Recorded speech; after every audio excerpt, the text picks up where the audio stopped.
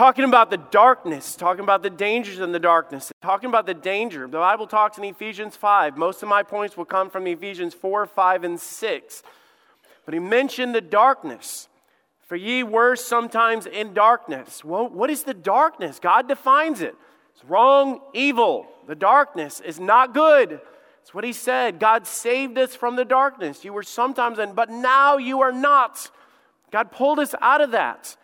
The Bible is very clear that the darkness is unacceptable to God. So everything that he defines as darkness, don't say, well, it's okay. God says it's not okay with me. God is the author of right and wrong. He makes a call on that. The darkness is to be rejected. So when God defines something as darkness and pull out of it, we're not to sit there and say, oh, it's no big deal. That's when the Christian says, I abstain from that. I stay out of it.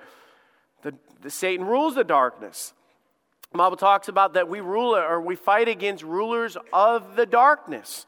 And Ephesians emphasizes that darkness, darkness, darkness over and over again through there. So we talked about these dangers of the darkness, and it says to turn on the light. Well, the Bible's very practical. He comes here and he says, let me explain what I'm talking about. What are the dangers in the darkness that he's saying? So turning on the light. We looked at the light unveils the darkness. You walk into a room, you flip on the light, you can see you were tripping over, what was hurting you. He got into this. He said, but fornication and all uncleanliness and covetousness, let it not be named once among you. Not once named among the saints as becoming saints. And he talked about fornication, to act and indulge in unlawful lusts, to practice idolatry. We broke it down, the sexual acts outside of marriage, of what God draws that line in sexual sins. We're talking about exposing the enemy, what he comes to do. If God pulls us out of something, it's not like God says, I know that's fun and I know you enjoy it, but I don't want you doing it. God's not just trying to pull good out of our lives. See, Satan uses sexual sins to capture us. We talked about this, about how he's changed the label. You say, man, how did we have so much sin just creep into the lives of people? Well, he changed the label. It's no longer, rated XXX and all this other stuff. Now he said, it's just rated for mature. And then all of a sudden, you've got the same stuff in there that he throws in the content of our TV shows that we watch. Change their perspective. Now it's a matter of, it's no big deal. Who's it hurting? Really, honestly, in this day and age, and I've seen that before, changed our standard. It used to be, I will set no wicked thing before mine eyes. And now it's just a matter of, I can tolerate a little bit. He changed our actions. He said, when lust hath conceived, brings forth sin. It changes you. God knows that. We'll get into some things. I hope you're coming next week, because we're going to really get into some stuff that a lot of you are going to say, I didn't think that was wrong, or I didn't think that's in the Bible. What does the Bible say? Well, let's see what the Bible actually says about these things. But there are things that are affecting families, affecting lives today that the Bible says and warns us against. So Satan uses sexual sins to control us. He said, I will not be brought under the power of any of these. He said, Satan can't take control of me. You're right, but we take the reins of our life when we do that. I'll tell you, when we go out and we get drunk and we go out and we get high and we go out and we do these things in our lives, we are literally resigning the control of our life to something else. And you say, how did they do something so stupid? Well, because we gave up control. Instead of the Spirit of God guiding us, we gave something else to control us. It's the same thing with lust. It controls us. It gets into our life. It consumes us. The Bible described this in Proverbs 5:19, and it says, let her be as a pleasant roe, and let her breast satisfy thee at all time, and be thou ravished always with her love. That word ravish means to be intoxicated. Sexuality, all that stuff God created to be a bonding agent. It's not a bad thing. God made it to be an attractiveness. God created this, but all of a sudden when we use it in the wrong way, it hijacks our minds. Becomes a master, becomes an addiction. It blinds us to the point where we're like, I've got this, I can handle this. That's how Satan works. Then all of a sudden we're using sin of pornography as a coping device to get through life, to deal with stress, to deal with loneliness, to deal with rejection or whatever it is. Then those things turn into habits and addictions. And you sit there and say, well, one day I'll get married and it will all go away. Guys, let me tell you something. Pornography doesn't just go away. You think, well, if I have a wife and I have a good relationship, no, it just matters that you have a perverted perspective of a wife and a relationship. Satan works in these ways so much. The Bible says, warning, when it is finished, bringeth forth death. See, Satan uses sexual sins to destroy us, and this is where we left off last week. See, in Corinthians, and let me explain why God's saying, God wasn't just pulling things from us. He was explaining, he said that the city of Corinth was ruled and consumed with sex. It was horrible. It was disgusting. It was just all about this. And he said this. Now, I'm going to break these passages down and help you guys with this to have a better understanding. He said, now, concerning the things where we wrote unto me, it is good for a man not to touch a woman. Now, that doesn't mean to go up and shake hands. It doesn't mean that you can't tap somebody on the shoulder. That's not what it's talking about here. So let's get in the biblical sense of what God was warning about. The word touch means to attach oneself. It comes from the root word, means to fasten to or set on fire. It means to be kindled, to kindle a flame or to light something on fire. To touch in such a way to turn the other person on. It's talking about arousal, to ignite sexual desire. See, sex and intimacy were created by God for a reason. It's a good thing. And all of a sudden, we sit there and say, today, our young people are playing with fire. That's exactly what the Bible was saying here. See, sex was created by God to bind the hearts and feelings and emotions of people to a level that can't be compared to anything else. God created sexuality, sex, for that reason. You see, when the Bible says, and they shall become one flesh, bone of my bone, flesh of my flesh, and they shall be one flesh, that was marriage. The relationship between a husband and wife is not like any other relationship. And it's to be permanent. It's to be long-lasting. It's a covenant made between two people. It's not like even a parent and a child. Because one day you'll leave your father and mother and cleave to it. So it's not meant to be a permanent connection. It's not the same thing as your BFF or your best friends that you have. It's not the same thing. Because all of a sudden you have a greater dedication to your spouse, or you should, than your friends. So God created something of intimacy in marriage to bring a bond of that. And he talked about it. He said it's good that a man touches a woman that is his wife. To spark, to ignite, to start a flame or a fire. And through that process, the Bible talks about a bond or a connection. It was meant to fulfill. See, in Proverbs 5:19, and the Bible literally says and talks about this, and it says, let her breast satisfy thee at all times. Sex was not just for procreation. It had a deeper purpose to it. But notice verse 2, he said, nevertheless, to avoid fornication, sexual sin, let every man have his own wife, and let every woman have her own husband. Do you see the line that we drew before? God says that everything is okay to ignite or connect as long as it is a husband and a wife. Let me tell you guys something. One of the reasons we have so much depression and anxiety and self-worth issues is for this very reason right here. You take young people that are emotional, unstable as it is, because they're so grown. That's not a dig on young people whatsoever. You study the brain is still developing, you're still growing, you're still maturing. And all of a sudden we put our young people, or we put singles or whatever into an arena that they're not supposed to be, and they emotionally, what did the Bible say? They emotionally connect and bond. It was created to do that. God created sexuality to be that, to bond. Then they break up, and it rips them apart. You see what God was creating through this bond, bone of my bone and flesh of my flesh. It was a bond. The whole thing that God uses as an illustration is if Adam was created, or Eve was created out of Adam, out of that bone, and Eve goes up to Adam and says, give me my bone back. She says, I can't do that. It's part of me. We are emotionally, constantly ripping young people apart. They emotionally attach in a way that was not created for single people. And then they get ripped apart, and all of a sudden people are putting guns to their heads because I am not worthy, I'm not good enough, I'm not liked, I'm rejected. It was never meant to be that way. Sit there and say, that's just old-fashioned. No, let me tell you that it's real today. It's teen suicide and people killing their lives and contemplating suicide. And you say, why is this happening so much? Because we're playing in the darkness. But it doesn't look like the darkness. We're not scared of it. We've no longer become afraid of it. You know why? Because the culture around us says that it is regular, it's normal, it's okay. Let me tell you, we don't go by the culture around us. God is a God of peace and satisfaction. God is a God of fulfillment in our lives.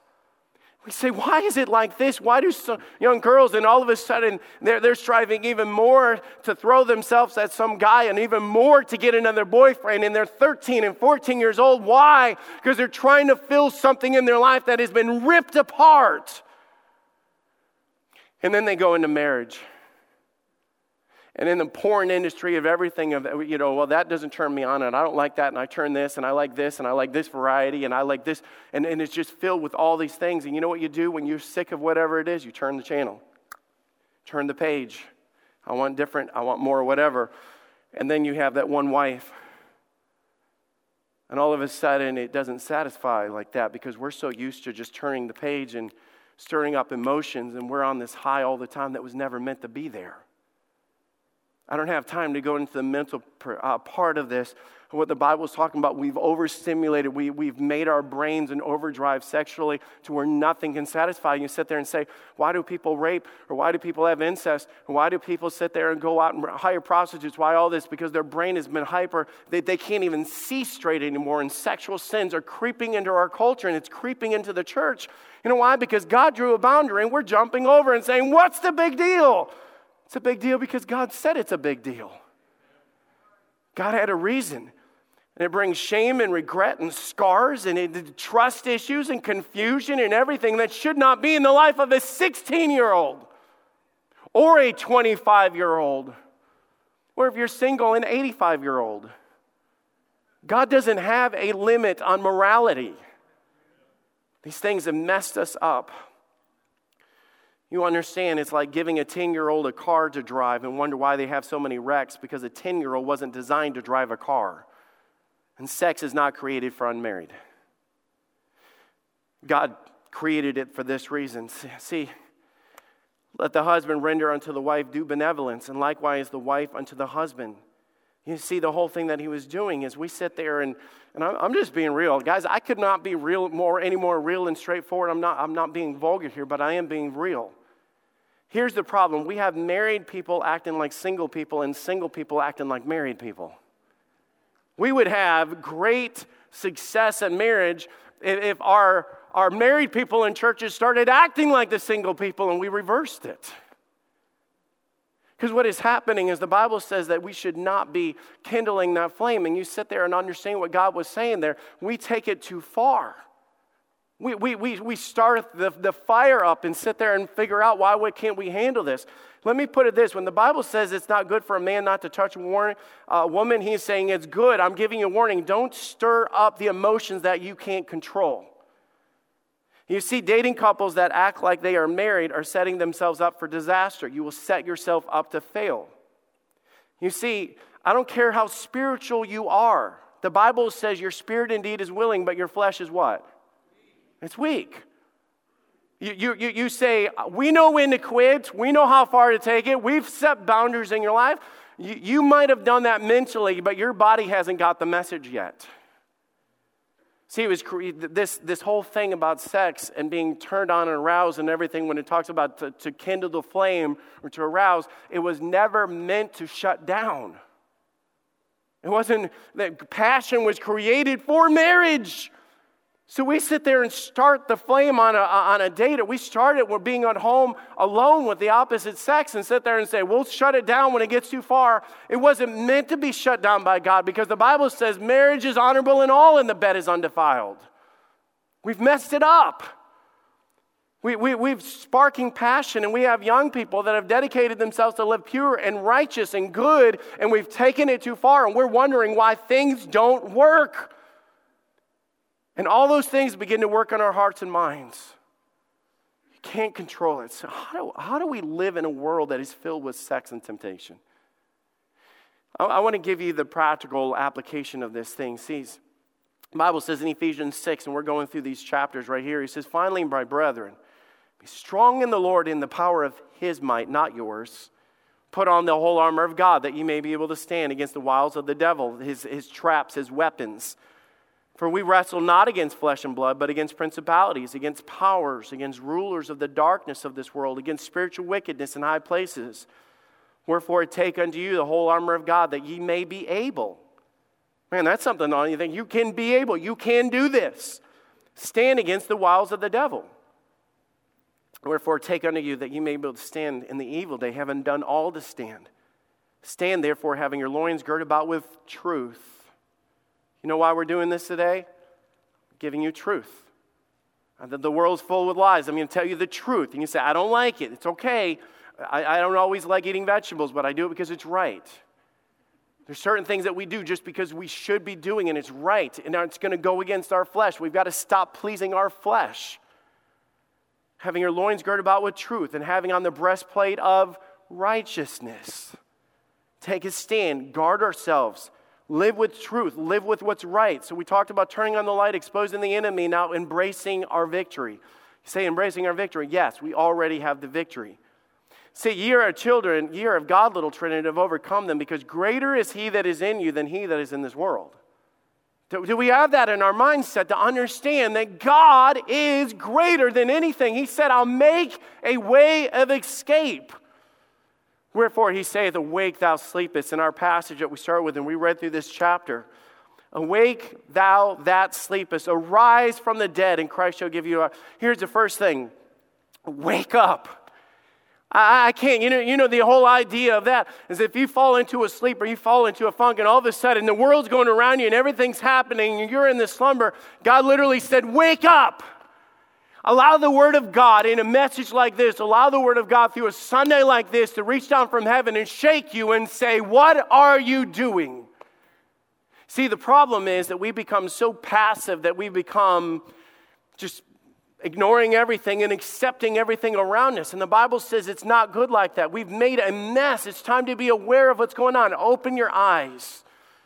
Number 2, accept God's standard. How do we embrace it? Accept God's standards. As followers of God, we must trust in what God has said. Do you understand? If God has drawn a line and God says, thou shalt not, or you should not do this, in every Christian's life, you must say, if God said it, that settles it. That's it. And live it. I'm not saying this to be mean, but I tell you, it's amazing how we'll sit there and wake up and be so convicted about going to church. But what's the point of going to church if you're not going to do what's right anyways?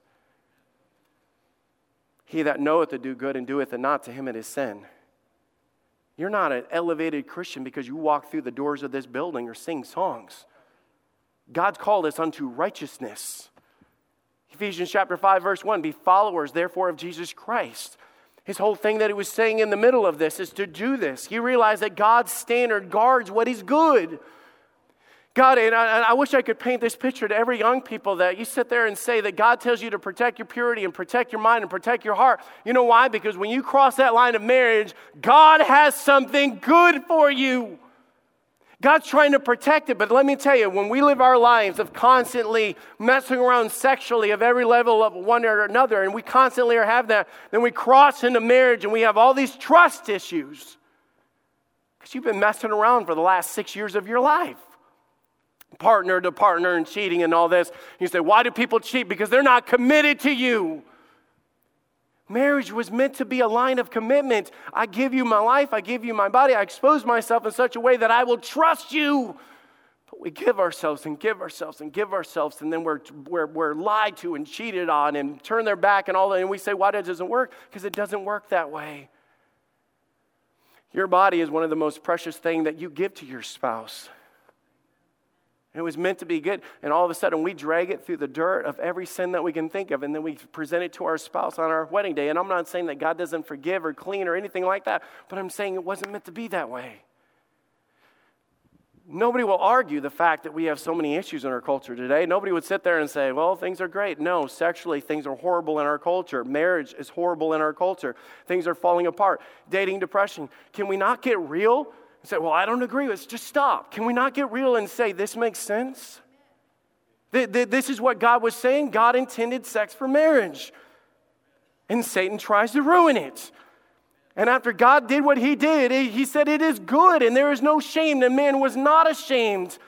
But premarital sex and pornographic material, these things hurt what God created. It causes scars and addiction. God is not about scars and addictions like this. Absolutely took what we had of the scars so that we would not have to. He bore our shame and carried our sorrows so we wouldn't have to.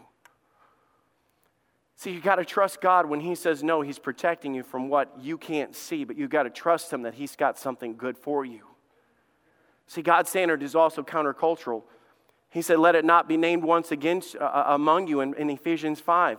It doesn't matter if everybody sits there and says, well, everybody else does it. I don't care. If you are children of light, if you are called by God, you are not like everyone else. We sit there and say, I'm a Christian. You know what that means? You're a follower of Jesus Christ. You are different. We think differently because we think according to the Word of God, not according to the world. Wake up, accept God's standard. Next, guard your ears. It says this will help us. And I'll tell you, in the culture that we live in, he said in Ephesians 5:6, let no man deceive you with vain words. That word deceive you, let no man trick you. Let no man get in your head with empty words. You get into this. You see your friends that you have these ungodly influences where you'll walk out of here and say this and they'll turn around and say, that is so dumb. Man, that's so old-fashioned. They just don't want you to have fun. Man, if you're going to take your relationship to the next level or whatever, they're vain words because they're empty. God's word holds truth and power and change and peace. And those vain words that sit there and you're going to hear from our culture does not. See, let me tell you something. The Bible even talks in Ephesians 5:4 about perverted talking. If you read through that, when you date the wrong person, if you're single today, please listen to this. You date someone with different morals and values, and their conversation starts saying the words old-fashioned, who cares, who are we hurting, we plan to get married anyways, I love you, would do this if you loved me, if you cared about me. If they are a godly girlfriend or boyfriend, they will not push you to do wrong. If they are a godly person, they will not push you to do wrong. And by the way, you should be dating someone that pushes you to do right. If they are not, why are you dating them? Say, well, I love them on this. Let me tell you, you want to know these ladies that will sit there and turn around saying, I married a jerk that is unfaithful, won't have my back, won't respect me, all this. It starts when they're a jerk and they won't respect your body before you're married. Love gives, it doesn't take. You guys get that? Love is self-sacrificing. We did a series on what love is. It gives of itself. And the men that sit there and push girls, and I know it goes both ways, that the girls pressuring the guys. I know that. If they are not marriage material, they are not dating material. Because every date is a potential mate. You have no idea when you're going to fall in love with that person. You say, I know they have issues, and I know they're unfaithful, and I know their mind's perverted. I know. Then guess what? You're marrying. You don't get a magic wand on your wedding date that turns him into a prince that makes him respect you. And I'm not saying that God doesn't change people. God does. But let me tell you, marriage is not an outreach. It's not an outreach. We sit there and say, well, I'm going to date him and I'm going to change him. You weren't called to change him. God will change him. You look for the right person. You be the right person. Then you come together as the right people and it will be good. But we sit there and lower our standard and we sit there and date people that don't care about God, don't care about the Bible, don't care about righteousness, and you wonder why your life is horrible. Because you set yourself up for it to be horrible. And if you're married to somebody that's like that, there is always hope through Jesus Christ. God can do what you could never do. I know that is true. But I'm warning the ones that are dating the wrong people right now. If they are not a godly person teaching and leading you to do godly things, they are not the right person. Say, you have no right to judge me of this. Be not unequally yoked together. It's a Bible thing. You say, well, this is not popular in our culture. You're right, it's not. And that's why our culture is falling apart. It's important for us to understand. Ephesians 5:6, he said, of these things cometh the wrath of God. I'd rather be right with God than have any friend push me to do the wrong thing whatsoever. There's judgment of sin. God doesn't allow unrighteousness in our life. Guard your ears, but also guard your heart. Ephesians speaks of the full armor of God, the breastplate of righteousness, literally putting up a guard so that the garbage doesn't get into your heart. Above all, taking the shield of faith where you're able to quench the fiery darts of the wicked. Do you remember what fiery darts are? You know what the Bible is describing fire? It's something that hits you and spreads. Remember when he was talking about the lust that consumes and it spreads and it's fire that you can't control it, that the Bible talking about touch and kindling flame? Satan constantly in our culture is doing this to us all the time. Lustful thought, Victoria's Secret fashion show, swimsuit edition, pop up on that, friend request that you didn't know you were getting. All of a sudden you're going, whoa, he knows what he's doing. He's not an idiot. He knows how to get your attention. He said, you've better guard your heart, for out of it is the issues of life. We live in a sex-saturated world. Proverbs chapter 7, let me take you back in history and show you something that God brought us through, a warning of the horsewoman in the Old Testament. And you say, man, this is so outdated. It is so relevant. It's not funny. He said in Proverbs 7:6, for the window of my house, he's this poetically saying, I look through the casement and behold among the simple ones. I discern among the youth a young man void of understanding. Man, just out there, I've got this, I'm cool, I know what I'm doing, I've got my cell phone. I'll look at what I look at, it's not a big deal, I'm not hurting anyone. Passing through the streets near her corner, and he went through the way of her house in the twilight, in the evening, in the black of the dark night. Bible describing the darkness. Behold, there met him a woman with the attire of a harlot, subtle of heart. Now let me show you this. He was not looking for her, but she went looking for him. It's temptation. Realize that she was in the street, not in a bar or a strip joint or something like that. 7 verse 12, it says, now is she without, now in the streets, and lieth wait on every corner. You talk about a description of our culture today. Guys, let me tell you, and I know the pornography stuff is relevant to every person in this. Men, women, young, old, I know it isn't. But the Bible in this situation, because men are more attracted to women visually than it usually goes the opposite way. And I understand that. But he was saying lies on every corner. Guys, we cannot even get in line at a grocery store just to pick up bagels without looking over and seeing the words on there, the vain words about how to have the best sex of your life and what are you missing out on and all this other stuff. And of course, they have a girl that's half dressed on the front of it. You go outside and it's on billboards, and you drive down the street and they're going to have an advertisement on the side of a truck. It's all around us. It's saturated. The Bible's talking about how Satan is a roaring lion seeking whom he may devour. It's one of his greatest tools. You don't have to look hard for it whatsoever. It's not the day and age in which you had to go buy a porno, a XXX magazine behind the counter. No, you just have to Google something for 3 seconds. It says in verse 26, Proverbs 6:26, and the adulteress will hunt for precious life, looking, seeking. So she caught him and kissed him, and with an impudent face said unto him, it's talking about capturing the heart. You won't see it coming. Satan knows how to grab you, get your attention, and take your focus off. And I'll tell you guys, that's what lust does.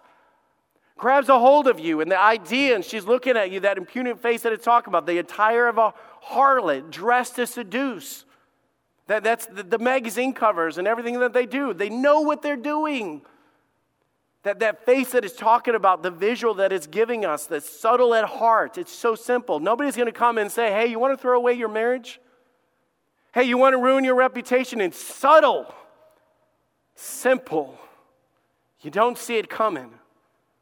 And it captivates. Sexual sin captivates. Lust not after her beauty in thine heart.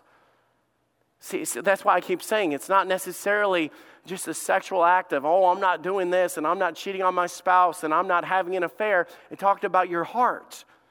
That's what God's after, is our hearts, not just our actions. So she caught him and kissed him with that impudent face. That impudent face literally means to be strong, confident. I want you. That idea that I'm aggressive, I'm after you. Let me tell you, she doesn't want you. She's paid to look like she wants you. That girl hasn't eaten in 3 weeks. She wants a cheeseburger, dude. She doesn't want you. I have peace offerings with me. This day I have paid my vows. Therefore I came forth to meet thee diligently, to seek thy face, for I have found thee. The Bible's talking about this, the motive. It diligently sought you. I'm after you. I'm going to be on every corner. I'm looking for you. For the lips of a strange woman are as a drop of honeycomb, and her mouth is smoother than oil.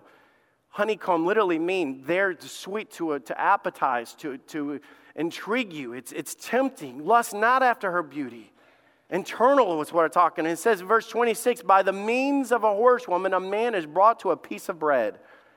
Literally meaning stripping everything from you to the point that you're begging for a piece of bread is the description of the Proverbs of the Old Testament. Say, what is the big deal about this? It robs you.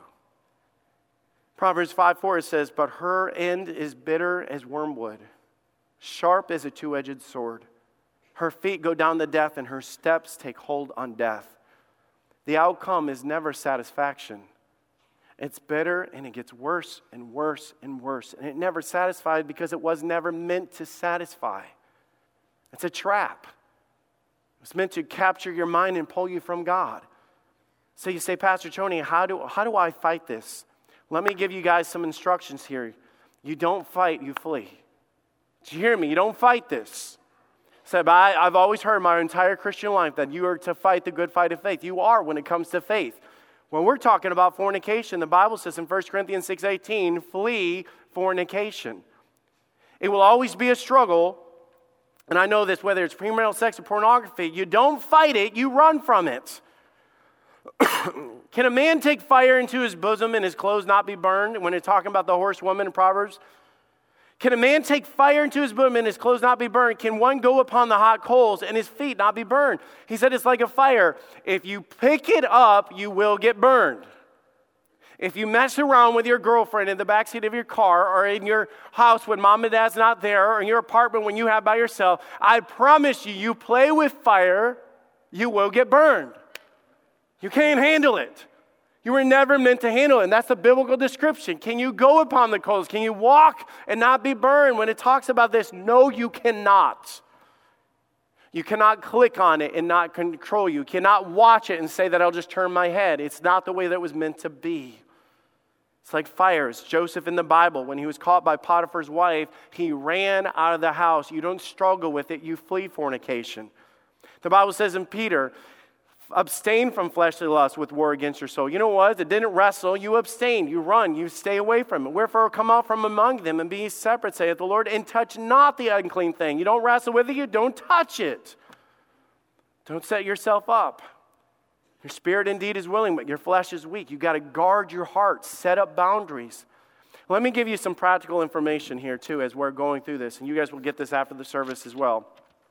Sit there and say, I had no idea that movie. Come on, guys. We have got to get past the idea of just pretending like we're dumb. Rated R for sexuality, nudity, sex, violence scenes. I'm like, I didn't know. Oh, come on. Seriously, in the day and age in which we live, when it comes and it says at the very beginning, R, rated for, and we sit there. I went there, and Pastor Tony, I had no idea there was that sex scene in it. It's like, really? Are you blind? You weren't blind when she came up naked. And all of a sudden, you were blind when it came with the warning of what's there. There's so many things that the Bible has given us to warn us, and there's so many practical things in our life to help us. If you've ever gone to Plugged In Movie Review, there's Focus on the Family, puts this thing up there, and all you have to do is go through every single movie. You click on it. When you scroll down through there, on the movie review, we'll come to sexuality, and we'll tell you exactly, this is not good for you to watch because it has this. You know what you do? Christians draw a line. I will not set no wicked thing before mine eyes. I'm not supposed to look at a woman naked. That's not my wife. I draw the line. It has nudity in it. Guess what that line means? I'm not watching it. Get burned. You're not burned. It's as simple as that. We have so much. In the lobby at the information desk, there's this, talking about protecting yourself on the internet, protecting yourself watching movies, how to get movies that cut all the stuff out of it, how to get movies, reviews that tell you what's in it. And Pastor Dave put this together of all this information because we're past the day and age of saying, well, I didn't know. We say that. You go home and tell your wife, was there anything in it? Well, there was this one scene, but I didn't know. We set ourselves up to walk into it. Let me close with this. Remember who you are. I started with this. Ephesians, for you were sometimes in darkness, but now you're light in the Lord. Walk as children of light. You don't belong to you. So you're to live as a child of God. You're to live in truth. You're to live what's right. Remember, you are a child of God. He says, walk not as the Gentiles walk in the vanity of their mind, having their understanding darkened. You sit there and say, I didn't know this was it. Young people, that line that God has drawn, and you're sitting over there, I didn't know I wasn't supposed to have sex with others. I didn't know I was supposed to do sexual acts with the opposite sex. I didn't know. No, listen, you're in Bible church, listening and growing. You are accountable to God. And I'm telling you this because I love you. For so many people to sit there and say, well, I don't know what's wrong and right. Yes, you do. Every time we hear the truth, it comes into our mind. And let me just lay this out there. For he that knows to do good and does it not, to him it is sin. If you are a believer in here today, you are a Christian. Therefore, to him that knoweth to do good and doeth it not, to him it is sin. If you hear this and you say, I know right from wrong, and you step over that boundary, and you're watching the things, and you're doing the things, and you say, I don't care, you are accountable. Let me lay this out with everything else. If you know to be in church, and you stay out of church, to him that knows to do good, to him, and you don't do it, to him it is sin. If you know to get things right with somebody else that you've had conflict, and you don't do it, to you it is sin. I'm not speaking on a corner at Easton. I'm talking to believers right now that have a Bible in their lap. Wake up to do what's right. We have so many people that say, I got out of church because I tell you that pastor offended me, or that church, or that person, or whatever. If you're not in church and you know what to do, if you know what to do right and you're not doing it, to you it is sin. I say, man, that's harsh. No, it's truth. And let me tell you this, and the last point, the truth will set you free. The truth will set you free from bondage, from the fornication, from the addiction, from all these other things. The Bible even says that whom the Son sets free, you are free indeed. You are a child of God. You have the power of God standing behind you. You are called to be set free through the blood of Jesus Christ. You don't have to be in bondage. You say, Pastor Tony, don't say it anymore. I hate this. It's bothering me. I know I'm so consumed and I have all these things in my life. Let me tell you, the blood of Jesus Christ covers every single sin. It doesn't matter where you're at, what you've done, who you're sleeping with, or how many partners you have. Jesus forgives sin. You repent. I'm not doing this anymore. I'm going to turn my mind. I'm going to turn my heart. I'm going to change my actions. I'm going to do what's right. I want what's right. And the Bible says if we confess our sins, he is faithful and just to forgive us of all our sins and to cleanse us from all unrighteousness. You can have freedom today. You can be forgiven today. You can have a fresh start today. And some of you need to just step back and just say, you know what? I need to change some habits. I need to go home to my Netflix queue and my Hulu queue, and I need to clean up my satellite TV, and I need to block some things, because my mind matters. Your mind belongs to your spouse. You sit there and say, young people sit there and say, well, I'm not married. One day, if God leads you to be, your mind belongs to your spouse. Let's get our marriages back. Let's get revival back in the church. Let's stir the fire that should be in marriage and keep it out where it shouldn't be. Let's just do right.